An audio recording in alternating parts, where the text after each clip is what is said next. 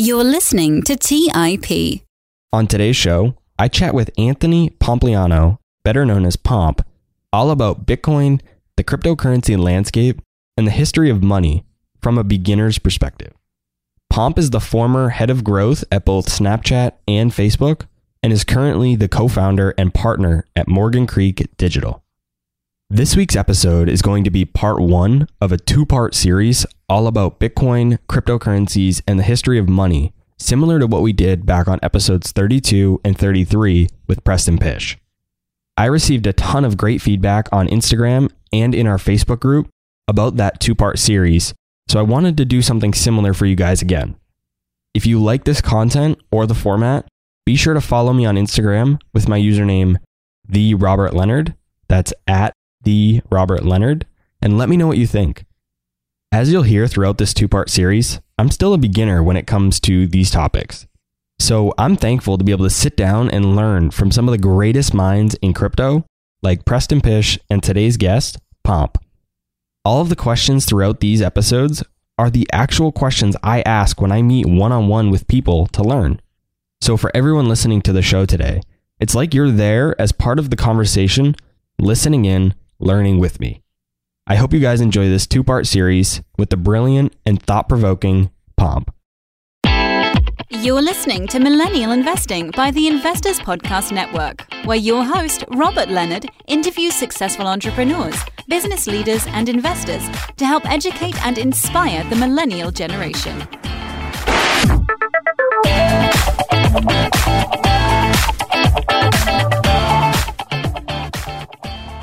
Hey everyone, welcome to today's show. As always, I'm your host, Robert Leonard, and with me today, I have a great guest that I'm super excited to be talking with. Welcome to the show, Pomp. Thanks for having me. Super excited to do this. Tell us a bit about your background and how you got to where you are today.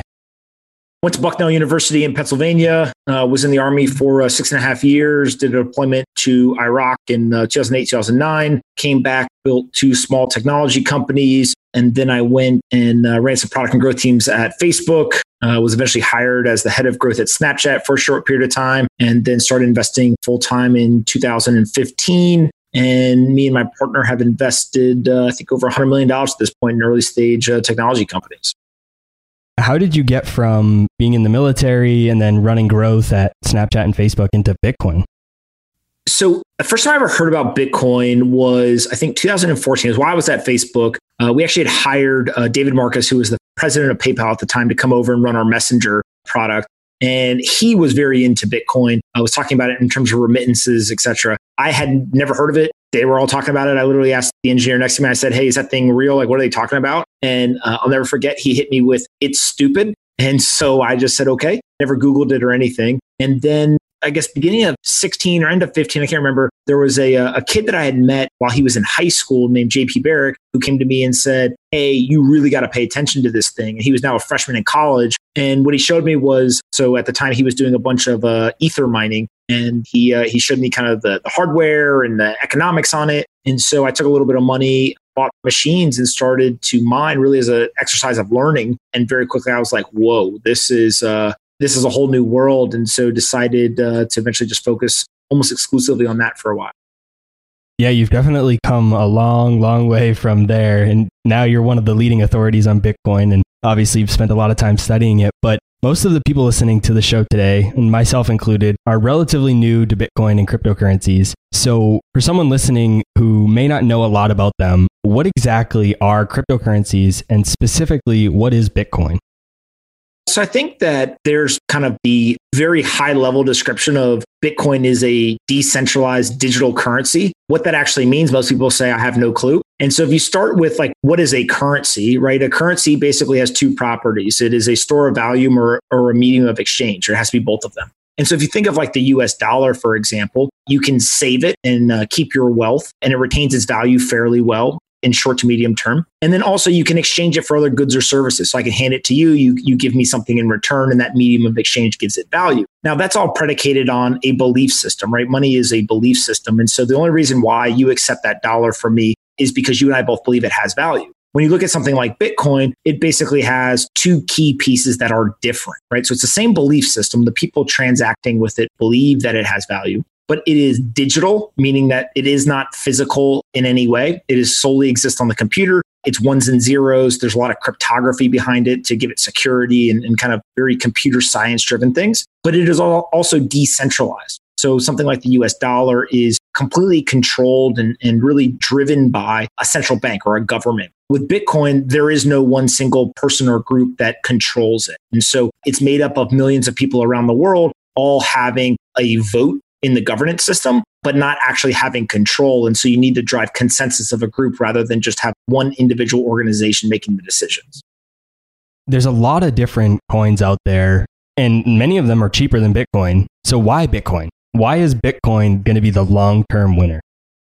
You really got to separate out like what are the different types of digital assets or crypto assets. And so I put them in three categories. There's basically cryptocurrencies, so things that are actually acting as money, stores of value or medium of exchange. There's crypto utilities, which are things that can give you access to a network or give you the ability to interact, but don't actually act as money. So think of these more as something similar to Chuck E. Cheese tokens or airline miles, things like that. And then there's crypto securities or kind of tokenized securities. And these are things that look very similar to stocks. They're just in a different technology form factor. And so if you break down the cryptocurrency market or crypto asset market, there's really only 2 or 3 assets that are vying to be money.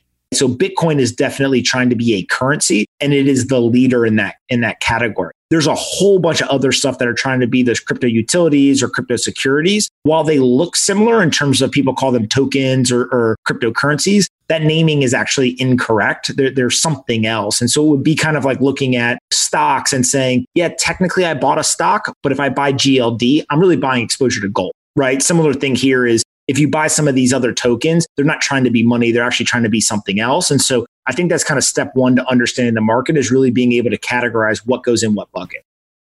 Do you happen to have an example of a common maybe coin or token that is thought to be a coin or token that actually isn't, that somebody listening to the show might be aware of? If you look at something like, let's take Ether, for example, and there will be plenty of people in like the hardcore crypto community that will debate this. But really what Ether does is it allows you to use the Ethereum network, right? So it's literally called gas. If you kind of think of, in order to drive your car, you have to put gas in it. You literally expend a commodity in order to drive the car. Same idea here is if I want to send something on the network, I have to spend a little bit in order to kind of actually use that network. And so in that case, it is very much acting as a utility or some sort of commodity rather than acting as a good or a money that can be exchanged for a good or a service. Now, there's people who are trying to kind of pivot it and do all that, but for the general audience, I think that's a pretty good description. Now, what about a technology that we haven't even seen yet? What are the possibilities of something being created that has all of the benefits of Bitcoin and fewer or none of the disadvantages that Bitcoin might have? This is a great question. So again, going back to fiat currency versus digital currencies today, right? My belief is that every currency is ultimately going to be digital. And so if you think of kind of money in general, there's a technology layer. So we started out with gold. It was a physical commodity. We then created paper claims on that gold. This was dollars backed by gold. We eventually broke the gold standard, and now we just had paper dollars. And then now we have kind of an electronic version of that. That's the ones and zeros you see in your bank account, right? At some point, Bitcoin was created in 2008, 2009, and we got actual kind of bearer assets. What that means is I can actually hold the token or the digital good in a digital wallet. And the reason why that's important is there's conversations right now at many countries that they want to digitize their currencies. They want to create a digital dollar, a digital yuan, a digital yen, a digital euro, etc. And so my belief is that ultimately we're going to have every single currency in the world, whether it's a fiat backed by a nation state or it is a decentralized kind of separation of state and money, it's all going to be digital. In that world, actually what you get is not competition at the technology layer. You now get competition at the monetary policy layer. So what that really means is if you think about why people want dollars in today's world, it's because they're relatively stable in the short to medium term. They've got the full backing of the United States government. No one thinks it's going anywhere. And everyone accepts it for the most part. And so those three things make dollars really kind of attractive. Well, if all of a sudden we start to see high levels of inflation, right, or any kind of issue around the monetary policy, like we've seen in other countries, Venezuela, Zimbabwe, Lebanon, etc., all of a sudden you now don't think that dollars are as attractive. The other way that dollars would become unattractive is if a better monetary policy was to present itself. And so ultimately, the argument for Bitcoin is that fiat currencies are inflationary, right? The way money works is the more money they print, they're devaluing your currency. The argument for why they do that is they want to incentivize you to spend it. So if you just hold all your dollars in your bank account for 50 years, if it's actually worth the same or more, you're incentivized to keep holding it or save it. But if instead they actually erode the purchasing power of your dollars, you can buy less goods for the same amount of dollars over time. You now have an incentive to spend those dollars. So either buy assets or buy goods and services, and that generates economic activity. Now, the problem is that works really well for people who understand that game. All of the basically rich people, they know that this happens, and so they spend the money, right? Or they invest it. But the bottom 50% or so of Americans actually don't know how money works. And so what they end up doing is they live paycheck to paycheck. So they don't have real assets. They don't make investments. And also they're getting paid usually in kind of hourly wage contracts that aren't adjusted for inflation. So they may get paid $10 an hour for 3, 4, 5 years in a row. They think they're getting paid the same, but on a purchasing power basis, they can actually buy less goods. And so what you get is a wealth inequality gap that continues to kind of widen. Rich get richer, poor get poor. The belief behind a Bitcoin is that monetary policy is flipped. It's a 180-degree difference. They actually have a set amount. So 21 million will ever be created. It's a hard cap supply. And over time, they put less and less into circulation. So it started with 50 Bitcoin every 10 minutes was put into circulation, got cut to 12 and a half, to 25, then 12 and a half. It's now at 6.25. And so the thought process is if you have one asset that can be added to as much as possible, that's likely to go down in value or be devalued. If you have an asset with a fixed supply, that should increase in price as long as more and more people find it valuable, because it's just supply and demand economics. So that's the main difference that you'll see right now is at that monetary policy level. That's why Bitcoin is deemed valuable. Now, to your question as to why would something other than Bitcoin, another digital currency, not come along and kind of surpass Bitcoin? And it goes back to this belief that a digital currency or decentralized currency is a separation of state and money. So we've never had this before. Every single currency that's ever existed, a state government has been behind it, or a nation state government. Bitcoin is the first opportunity to break that system. Now, it has been very fortunate in that over the last 11 years, it has gotten millions of people around the world to buy into the value. That belief system has built around Bitcoin. If Bitcoin was to fail, my belief and many others is that people would not trust the second, third, or fourth version of a separation of state and money, right? It's kind of like if you're in Venezuela and your state currency fails, if the government comes back and says, oh, wait, just kidding, we have a second currency, you're like, well, I'm not trusting you twice. Like, fool me once, shame on me, right? Or on you. Fool me twice, shame on me. Same thing here. And so I think that's why Bitcoin is the one shot to make this work. If it doesn't work, then I don't think we'll have separation of state. Let's take a quick break and hear from today's sponsors. Hey guys, about a year and a half ago, my wife and I got married, and one of the most stressful parts of our relationship has been trying to join our finances together. We all know that money issues are a leading cause of divorce, but Monarch, the top-rated personal finance app, has built-in collaboration features so that you can invite your partner at no extra cost. Together, you can see all your finances, collaborate on your budget, and get insights on your cash flow and recurring transactions. It's the easiest way to manage your household finances. Unlike other personal finance apps that we tried, Monarch's simple, intuitive design makes it so easy to set up, customize, and use. Monarch is obsessed with constantly improving the product, and they release updates every 2 weeks and allow customers to submit suggestions, vote on requested features, and view the product roadmap. Most importantly, they never sell your data to third parties or show you ads. After trying out Monarch for myself, my wife and I understand why it's a top-rated personal finance app. And right now, listeners on this show will get an extended 30-day free trial when you go to monarchmoney.com/MI. That's monarchmoney.com/MI for your extended 30-day free trial. Go to monarchmoney.com/MI for an extended 30-day free trial. Do you guys ever feel overwhelmed with all that's going on in the markets and feel like you just can't keep up with the day-to-day news headlines? Today's show sponsor, Yahoo Finance, is my go-to solution to keeping up with today's top news and stay informed with what is happening globally. With Yahoo Finance, I'm able to see the biggest trends and biggest movers in the stock market, what is happening with interest rates, major geopolitical events, and much more.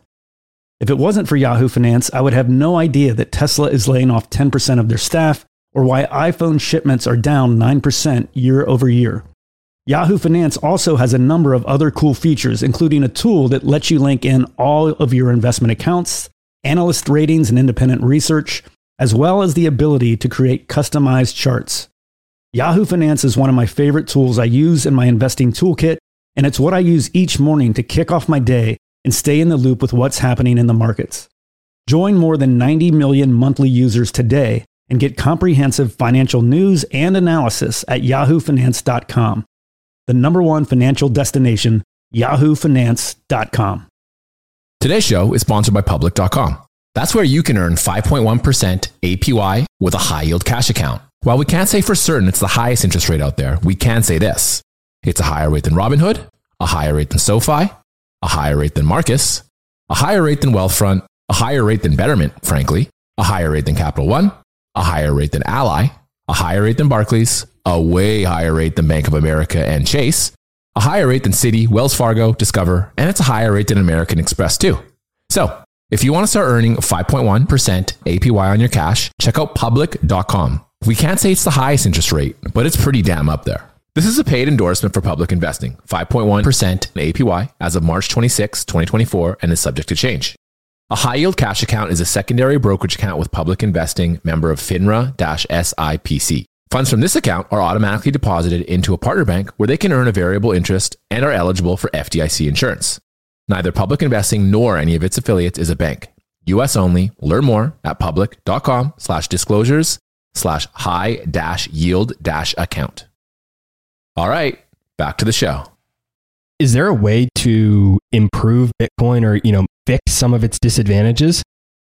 So there's kind of two different types of answers to this. The first is just like any technology, there's kind of new things that are created over time. And so you can kind of continue to improve software. So for example, there's a lot of development and experimentation that happens across all of these crypto assets. And the Bitcoin developers may see something around privacy or scalability or cost or speed or whatever it is. And they may say, hey, that's a great idea. This would be similar to Google seeing Facebook create a new type of video player, right, with a new technology and say, hey, we should incorporate that in our product. Same thing with Bitcoin, obviously, right? Is they look to these other projects and they'll incorporate some of that into Bitcoin. The second piece is I don't think that money has a technology problem. Again, money has a monetary policy problem. And so when you look on a scale of importance, technology is actually one of the least important things. We use dollars and physical cash is actually really hard to use, but people still use it. The banking system in the United States pretty much sucks. Banks are closed on Saturdays and Sundays. It's hard to send wires because you got to get in by a certain time before you wire the money. Like all of these things exist. And so it's not so much technology is the barrier. It's really the monetary policy. And while there will be improvements that occur, ultimately, if you get the monetary policy right,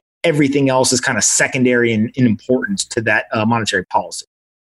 Now, my next question is going to seem very simple. And I think for a lot of people in your world would probably think it's a crazy question. And even some people that listen to the show, but I think there's a lot of people who aren't as into Bitcoin or just the investing world in general as we are that are probably thinking about this. And when you say digital money, I think a lot of people, like I said, outside of our space that say, well, all of my money is already digital. I just go log on to my online banking. It's all digital. I never see cash. I never do anything. I just use my debit or credit card. So when you talk about Bitcoin being digital, how do you mean it's different than what we have now in terms of, online banking and things like that?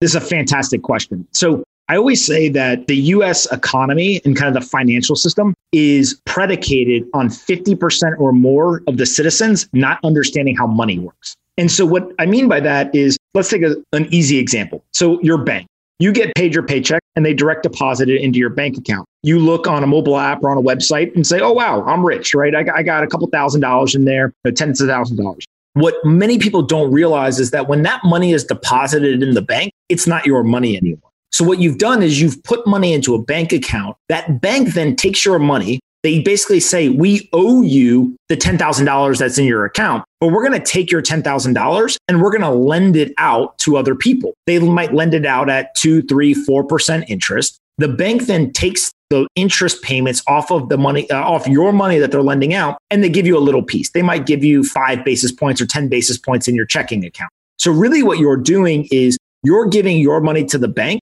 The bank then takes it and goes to lend it out to somebody else. And then they pay you a little tiny kind of upside for custody. Now, that would be really, really risky if you couldn't trust the bank to lend to the right people. Now, the government realizes this and realizes that there's a trust issue there. So the government steps in and says, we're going to provide something called FDIC insurance. FDIC insurance is they say if you have $250,000 or less in any bank account that's FDIC insured, we as the United States government will back up that deposit. So if the bank loses your money, we'll pay you, right? And that gives people the confidence to go put it in the bank. What the government doesn't want is they don't want people to have cash under their mattresses, right? They want it in the financial system so it can be used for velocity of money and things like that. Now, the reason why it's important to understand that that's no longer your money is when you are actually transacting, you're not transacting money. You're actually transacting the IOUs. So if I say, hey, I want to send Robert some money, normally what will happen is I can do it through a couple of different ways. One, I can hand you physical cash, but I'd have to go to the ATM, pull out the physical cash, then come and bring it to you. Two, I could send it via ACH. So within the same bank, I could say, hey, Bank of America, I have an account, Robert has an account, just transfer it over internally on your balance sheet. They would do that. But really, they're just editing numbers on a spreadsheet. They're not actually moving money. And then three is I could actually send you a bank wire. And what that really means is I send you an IOU. And then at some point, those two banks, if we're at two different banks, they settle up, right? They actually send the money back and forth to each other. And so the reason why that's important is it's all funny money. It's not actually money that's there. What you're seeing is a digital representation of the money, but the money itself is not in the bank. And so I think that what you get with something like Bitcoin, when we talk about a digital currency, is you actually have control of the digital currency. And so the best kind of analogy is think of a music file. If I say to you, hey, I want to listen to that music, you can't send me a IOU on the music file and me play that on whether it's my phone or my computer. Instead, you actually have to send me the music file, right? Or I have to go download it from somewhere. But I now take something called provenance. I take control of the music file and I can play it. And so money is very similar in the digital currency world as well. As I can send you the file and you now have the ability to play that. Now, if you think of that music file, one of the key technological innovations in digital money was this idea of, well, if it's a computer file, can't I simply have it on my computer, copy it, and now send you the duplicate file? You can listen to your favorite, Shakira song. I can listen to the song as well. And we don't really care who got the original or who got the duplicate, right? Because we both get to listen to the song. Everything's good. But with money, if I could duplicate the money and then send you a duplicate, that would be counterfeit money. So we got to make sure that the original is always sent. And so Bitcoin was the first currency to really figure this out. That problem is called a double spend problem. So I keep a version and I send you a version. And what they did is they basically created a technological solution to make sure that when I send you that digital money, you're getting the original. I didn't keep another copy and you don't have a counterfeit. And so that, again, that leads to trust. And as money is ultimately a belief system or a trust system, that's what really gave kind of life to this idea of Bitcoin becoming a digital currency. As Bitcoin continues to grow in popularity and just mass adoption, what does that mean for banks? The short answer is nobody really knows. There's a lot of, I think, speculation on this. So there's kind of three separate scenarios I could see play out. One of them is the US dollar denominated financial system as exists today continues to exist and Bitcoin ultimately fails and goes away. That's kind of option one. Option two is the exact opposite of that, which is Bitcoin becomes the next global reserve currency. The fiat currencies all fail. Everything we know of a financial system kind of blows up and it's over. That's option two. Option three would be coexistence of the two. So similar to how gold and dollars both exist as some store of value or medium of exchange, I believe that's more where we're headed. So fiat currencies like the US dollar will still exist, but Bitcoin will also become more important.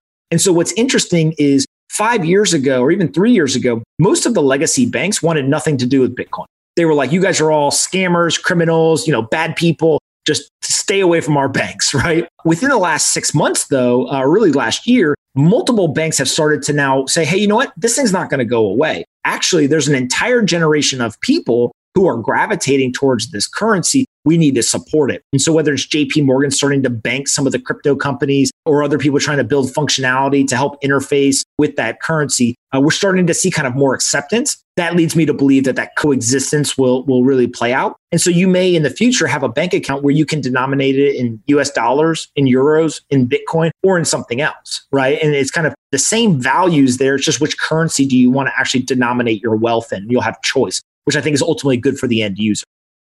And you mentioned those two currencies coexisting. And I often get told that Bitcoin can't be a legitimate currency because no one is willing to buy or sell things using it, using it as like a real currency like the US dollar. So it just can't be real. That's what people that haven't really studied it always say to me. And that was my number one argument before I really started learning about this from Preston and yourself. So how would you debunk this fallacy? is Bitcoin not expected to be a fiat currency in the sense of like trading hands, but rather a peg similar to gold? So this is another great question. If you think of understanding the history of money is really important. And so gold has served as kind of God's money, if you will, for a really long time, right? And what that means is it has been a store of value and a medium of exchange for 5,000 years. And so gold's actually really, really hard to transact with, right? If I want to give you some gold, but I have a bar of gold, I literally have to cut it in order to give it to you. But you get a physical commodity and you give me goods or services in exchange. Over time, it became very obvious, like, hey, maybe we shouldn't be using gold as the actual currency itself, right? One of the things people don't know about money is if you look at a coin, part of the reason why there's ridges on the side of the coin is so that you could pick up a coin and know that no one had actually scraped some of the metal off of it. So you knew that it was actually the amount of metal that was supposed to be in that coin. So that was a big problem. So what we eventually came up with was this idea of, well, why don't we create a paper claim on the gold? So I have $1. That $1 is equal to a certain amount of gold. I don't have to walk around with gold in my pocket, right? I can actually leave the gold at my house or at a bank. And now I have these paper claims and we'll just trade the paper claims. That obviously made commerce much easier, right? Much more efficient. I didn't have to scrape anything and easier to measure, all that kind of stuff. So what ultimately happened was eventually we went from gold to paper claims on gold as kind of a layer 2. Then on layer 3, we got the idea of building out electronic money. Then we built credit on top of that. And you kind of get the financial system that we have, but there's multiple layers stacked on top of each other. Well, Bitcoin's going through the same thing. The difference is gold is 5,000 years old and Bitcoin's 11 years old, right? So Bitcoin as kind of the core blockchain technology is actually not super fast. It's very methodical and it's very secure, very similar to gold, right? It was a physical commodity. It was very expensive to get. It was very secure. Now, what will happen over time, and the big question is, how long does it take, is there will be layer 2, layer 3, layer 4 technologies built on top of that. So it will become easier over time to actually transact in Bitcoin. So it'll be faster, it'll be cheaper, it'll be easier to denominate in small amounts, things like that. I always tell people that if you look at Bitcoin in a snapshot, like just today, Bitcoin does not serve as a great currency. There's better options. In the United States, the dollar actually works pretty well for all of us. If you look at it over a long time horizon and look at the trajectory of improvement or progress, Bitcoin becomes attractive. So it's very similar. Like if in 1994, you looked at, Amazon's first internet website, you'd be like, man, the internet sucks, right? Like it's hard to use. There's dial-up. It takes a long time. It's super loud. Like I can't get on my home phone while I'm also on the internet, like all these problems. But if you look at the trajectory of that technology, today we've got a supercomputer in our pocket and we've got literally AirPods that connect to that phone and all kinds of cool stuff. So I think it's really important to kind of understand that the trajectory of this technology is much more important than any one single snapshot. That's the other reason why when I tell people who are just learning about this for the first time, one of the key components to understanding Bitcoin is to understand that you must have something called a low time preference. If you are looking to, 1, get rich, 2, kind of immediately be able to use this, things like that, it's not going to serve that purpose for you. Instead, if you look at this over 5 or 10 years and say, hey, you know what? I've got the portfolio that I have. I'm going to take a little bit of my portfolio. I'm going to put it in Bitcoin and I'm not going to look at it for 5 or 10 years. It's actually probably a pretty good thing to go do because what you're betting on is that trajectory playing out. And that trajectory, if it continues, will end up being so asymmetric that that's where the attractive kind of component of Bitcoin today is. And people have a point in that there's not a lot of people going and buying, groceries with Bitcoin simply because the technology hasn't had the time to develop to do that yet, right? It would be like going to use gold today at the grocery store. Frankly, they wouldn't take it. 1 and 2, nobody wants to be sitting there, with a bar of gold trying to figure out how much does it weigh. Yeah, I think that's really the biggest misconception about Bitcoin. I think that's probably one of the most commonly held beliefs from people that haven't really studied this is just that they don't think of it like, oh, I'm going to go as an investment, right? I'm going to go allocate a percentage of my portfolio to this. Rather, they think of it like, well, I'm not going to go buy my Starbucks with it, or I'm not going to buy my, my dinner with it. So it can't be real. And I think, everything you just said is exactly what people need to hear. So I'm glad that we talked about that. What stops Bitcoin from, following the same path that gold has and becoming, kind of obsolete over the last, 100 years or so? What stops Bitcoin from following that exact same path?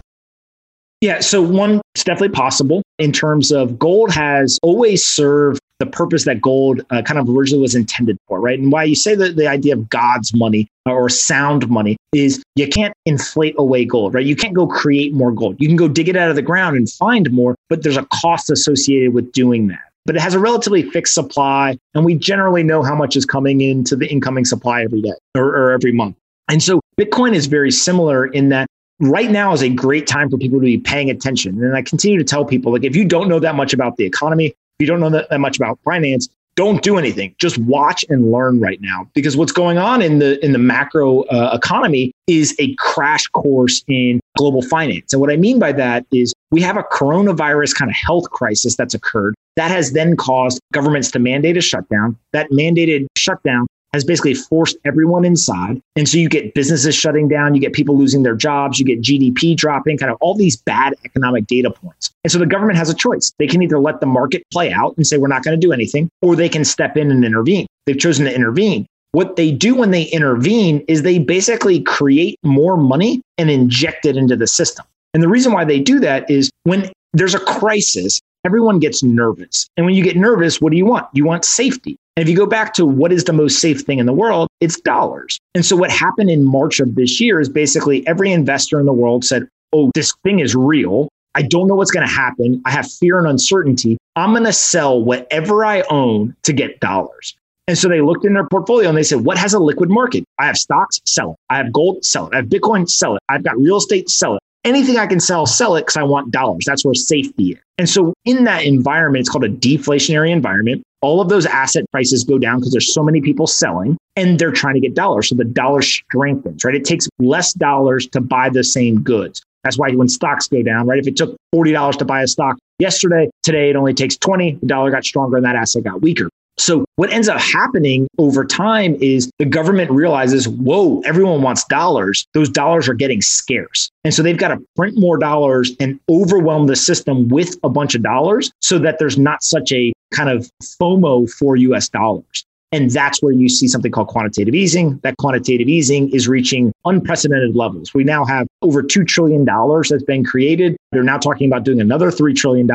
And so part of this is you're getting a crash course in how the existing system works in both good times and bad times. And in bad times, what they believe is that the government has what I call a God complex. It can step into markets and it can solve the problem. The issue with that, or the counter argument, is no, what you're doing is you're solving a short-term problem, but making the long-term problem worse. So again, if everyone wants dollars today, do you just let that play out? Or if you step in and print a bunch of money, well, what happens 5 years from now? Many people are worried that something called inflation or the devaluation of your money occurs. And frankly, this is what every great empire has fallen from. They devalued away their money, and ultimately they were no longer kind of the global superpower. So that's the big concern today.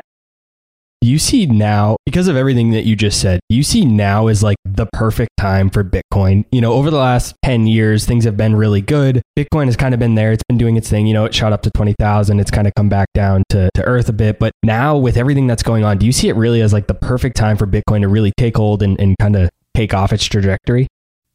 Last June, I started writing a lot about this idea that there was economic alarms going on. What I meant by that was you never know when kind of a bull market is going to end and you'll go into a bear market, but you can start to see signals that say, hey, things aren't looking as healthy as they once were. And so there's things like inverted yield curves, all the CEOs start leaving their jobs, right? You know, kind of all these little things that start to happen. And so I started to say, look, we're seeing the very early days of those economic alarms go off. And so at some point in the future, we're going to go into a recessionary period or a downturn. When that happens, a central bank only has two tools to combat the economic cycle. So they can basically manipulate interest rates, meaning that they can put interest rates up or down to try to make money cheaper or more expensive, or they can print more money.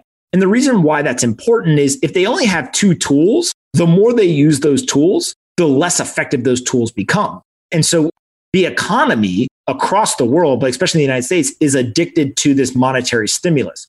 So in the past, when there was some of these economic downturns that were starting to happen, we said, whoa, let's maybe lower interest rates. Let's print a little bit of money here. So then the next time it happened, we said, well, let's do that again. But we needed to do a little bit more to have an impact.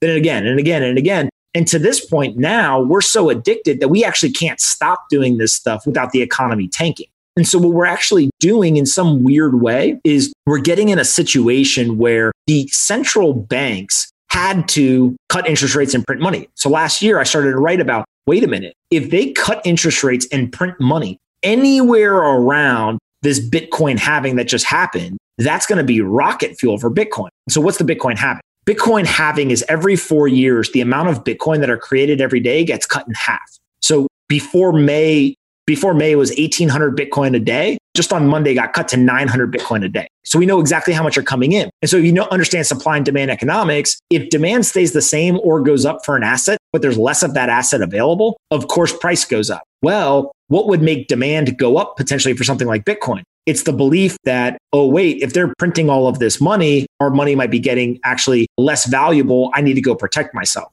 And so that's what we've seen play out. We've seen interest rates cut to zero. We've seen the printing of trillions of dollars in the economy. And we just saw the Bitcoin halving. All three of those things have happened literally within weeks of each other. I think that we are going to see a material increase in price of Bitcoin in US dollar terms. Some of that will be driven by the Bitcoin becoming much more desired in the world. Some of that, though, will also become from the US dollar being devalued at the same time. And so I think that that's likely to play out. Again, there's a lot of risk there. People should educate themselves and kind of go do their own research. But that's kind of the macro environment I think we're in and kind of what that impact looks like.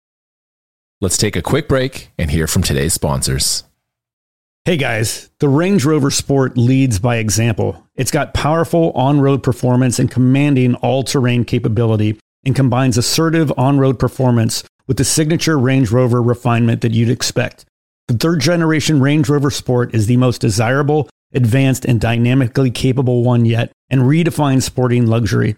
It's got advanced cabin technologies such as active noise cancellation and cabin air purification, which offer new levels of comfort and refinement.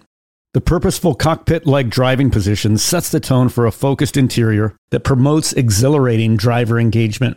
Award-winning Pivi Pro infotainment is at the heart of the experience and provides intuitive control of the vehicle systems. You can also enjoy a dynamic drive in total comfort with optional 22-way adjustable, heated and ventilated electric memory front seats with massage function. Design your Range Rover Sport at LandRoverUSA.com. That's LandRoverUSA.com. Today's show is sponsored by Public.com. That's where you can earn 5.1% APY with a high-yield cash account. While we can't say for certain it's the highest interest rate out there, we can say this. It's a higher rate than Robinhood, a higher rate than SoFi, a higher rate than Marcus, a higher rate than Wealthfront, a higher rate than Betterment, frankly, a higher rate than Capital One, a higher rate than Ally, a higher rate than Barclays, a way higher rate than Bank of America and Chase, a higher rate than Citi, Wells Fargo, Discover, and it's a higher rate than American Express too. So, if you want to start earning 5.1% APY on your cash, check out Public.com. We can't say it's the highest interest rate, but it's pretty damn up there. This is a paid endorsement for Public Investing, 5.1% APY as of March 26, 2024, and is subject to change. A high-yield cash account is a secondary brokerage account with Public Investing, member of FINRA-SIPC. Funds from this account are automatically deposited into a partner bank where they can earn a variable interest and are eligible for FDIC insurance. Neither Public Investing nor any of its affiliates is a bank. US only. Learn more at public.com/disclosures/high-yield-account. Hey guys, when it comes to financial advice, you've got to trust the source. It's why you listen to this podcast. When I'm looking to upgrade my wallet, I turn to NerdWallet. Their expert team of nerds dives into the details to help you find smarter financial products. Before NerdWallet, I'd pay for vacations with whatever credit card was in my wallet. But I was missing out on miles I didn't even know I was leaving on the table. Now I've got a new card with more miles and more upgrades. What could future you do with more travel rewards? A hotel upgrade? Lounge access? A free flight to a bucket list destination? Wherever you go next, make it happen with a smarter travel credit card. Don't wait to make smart financial decisions. Compare and find smarter credit cards, savings accounts, and much more today at nerdwallet.com. NerdWallet, finance smarter. Check out nerdwallet.com and start making smarter financial decisions. As with all cards, credit is subject to lender approval and terms apply. All right, back to the show. Why do you think we've seen over the short term a fall from, say, 10,000 to 8,500? I mean, in the grand scheme of things, what you and I think a lot of other experts like Preston, who we had on the show not long ago to talk about this, think that Bitcoin's going, it's relatively small and it's immaterial in the grand scheme of things. But I think everything lines up, just like you said. We have arguably probably demand rising and we have the halving taking place. So it's probably all leading to rocket fuel, like you said. So why did we see a dip in Bitcoin over the last couple of days? So there's two pieces here that's really important. One is Bitcoin naturally is very volatile. So a great way to kind of conceptualize this is if you think of Amazon. Amazon went public in the late 90s. Amazon has been one of the best performing stocks for the last 20 years that has been public. But Amazon is very volatile as well. So Amazon every single year has drawn down a double-digit percentage within that year timeframe. And the average drawdown every year is 30%. It's over 30%. One time Amazon drew down 95%. So it's been incredibly volatile stock. But volatility is not bad by itself. Volatility actually works both ways. Volatility means big drops, but it also means big rises. And so what people forget is you need volatility to get upwards movement or to drive returns. Now, something like Bitcoin or Amazon stock back in the day, because it is so volatile, it's very scary to people. Oh, what do you mean it was worth 3,000, then 10,000, then 8,500, 15,000, back to 8,500? Like, holy, what is this thing? Instead, what you've got to understand is think of an early stage technology company. When Uber first got started, there's days where they think they're going to, take over the world. And then that afternoon, they get some news and they think that they're going out of business. So it's hyper volatile cycles because it's something that's new, right? There's a lot of pain and hardship in building a company. Over time, it becomes less and less volatile. The good news in technology is that in the early days, there's no stock price, right? Because it's a private company. With Bitcoin, since day one, there's been some price, right, at which it clears or it trades. And so what we're seeing is the volatility that exists with all other technology. We just have a price attached to it with Bitcoin. And so that's why I really kind of harp on people is once you've educated yourself on what Bitcoin is, how it's important to the world, you really got to ask yourself, am I willing to take a percentage of my portfolio, put it into what is still a pretty speculative thing? It may work out the way we all think it will, or it could go to zero. It could be worthless, right? And so there's risk associated with this. But am I willing to look at this over a long time horizon? When you do that, now you don't worry about the day-to-day moves. And if you don't worry about the day-to-day moves, you actually prevent the number one problem that humans have, which is being human, right? We're really, really good at being emotional and having bias and oh my God, everyone's selling, I have to sell because it's going to go lower, right? And it always seems like right when you sell, then it recovers, right? Well, that's human emotion. And so by not paying attention to the day-to-day price movements, what you get is over long periods of time, Bitcoin has grown very, very aggressively. It's over a 30% compound annual growth rate. And I think it'll continue to do that for the next good while here. All right, guys, that wraps up this week's episode and the first part of this 2-part series with Pomp. Be sure to follow me on Instagram at @TheRobertLeonard. That's @TheRobertLeonard. And let me know what you thought of this episode. I'd love to hear your feedback about the content and the 2-part series format. Next week's episode will be part 2 of this conversation. See you guys then. Thank you for listening to TIP. To access our show notes, courses, or forums, go to theinvestorspodcast.com.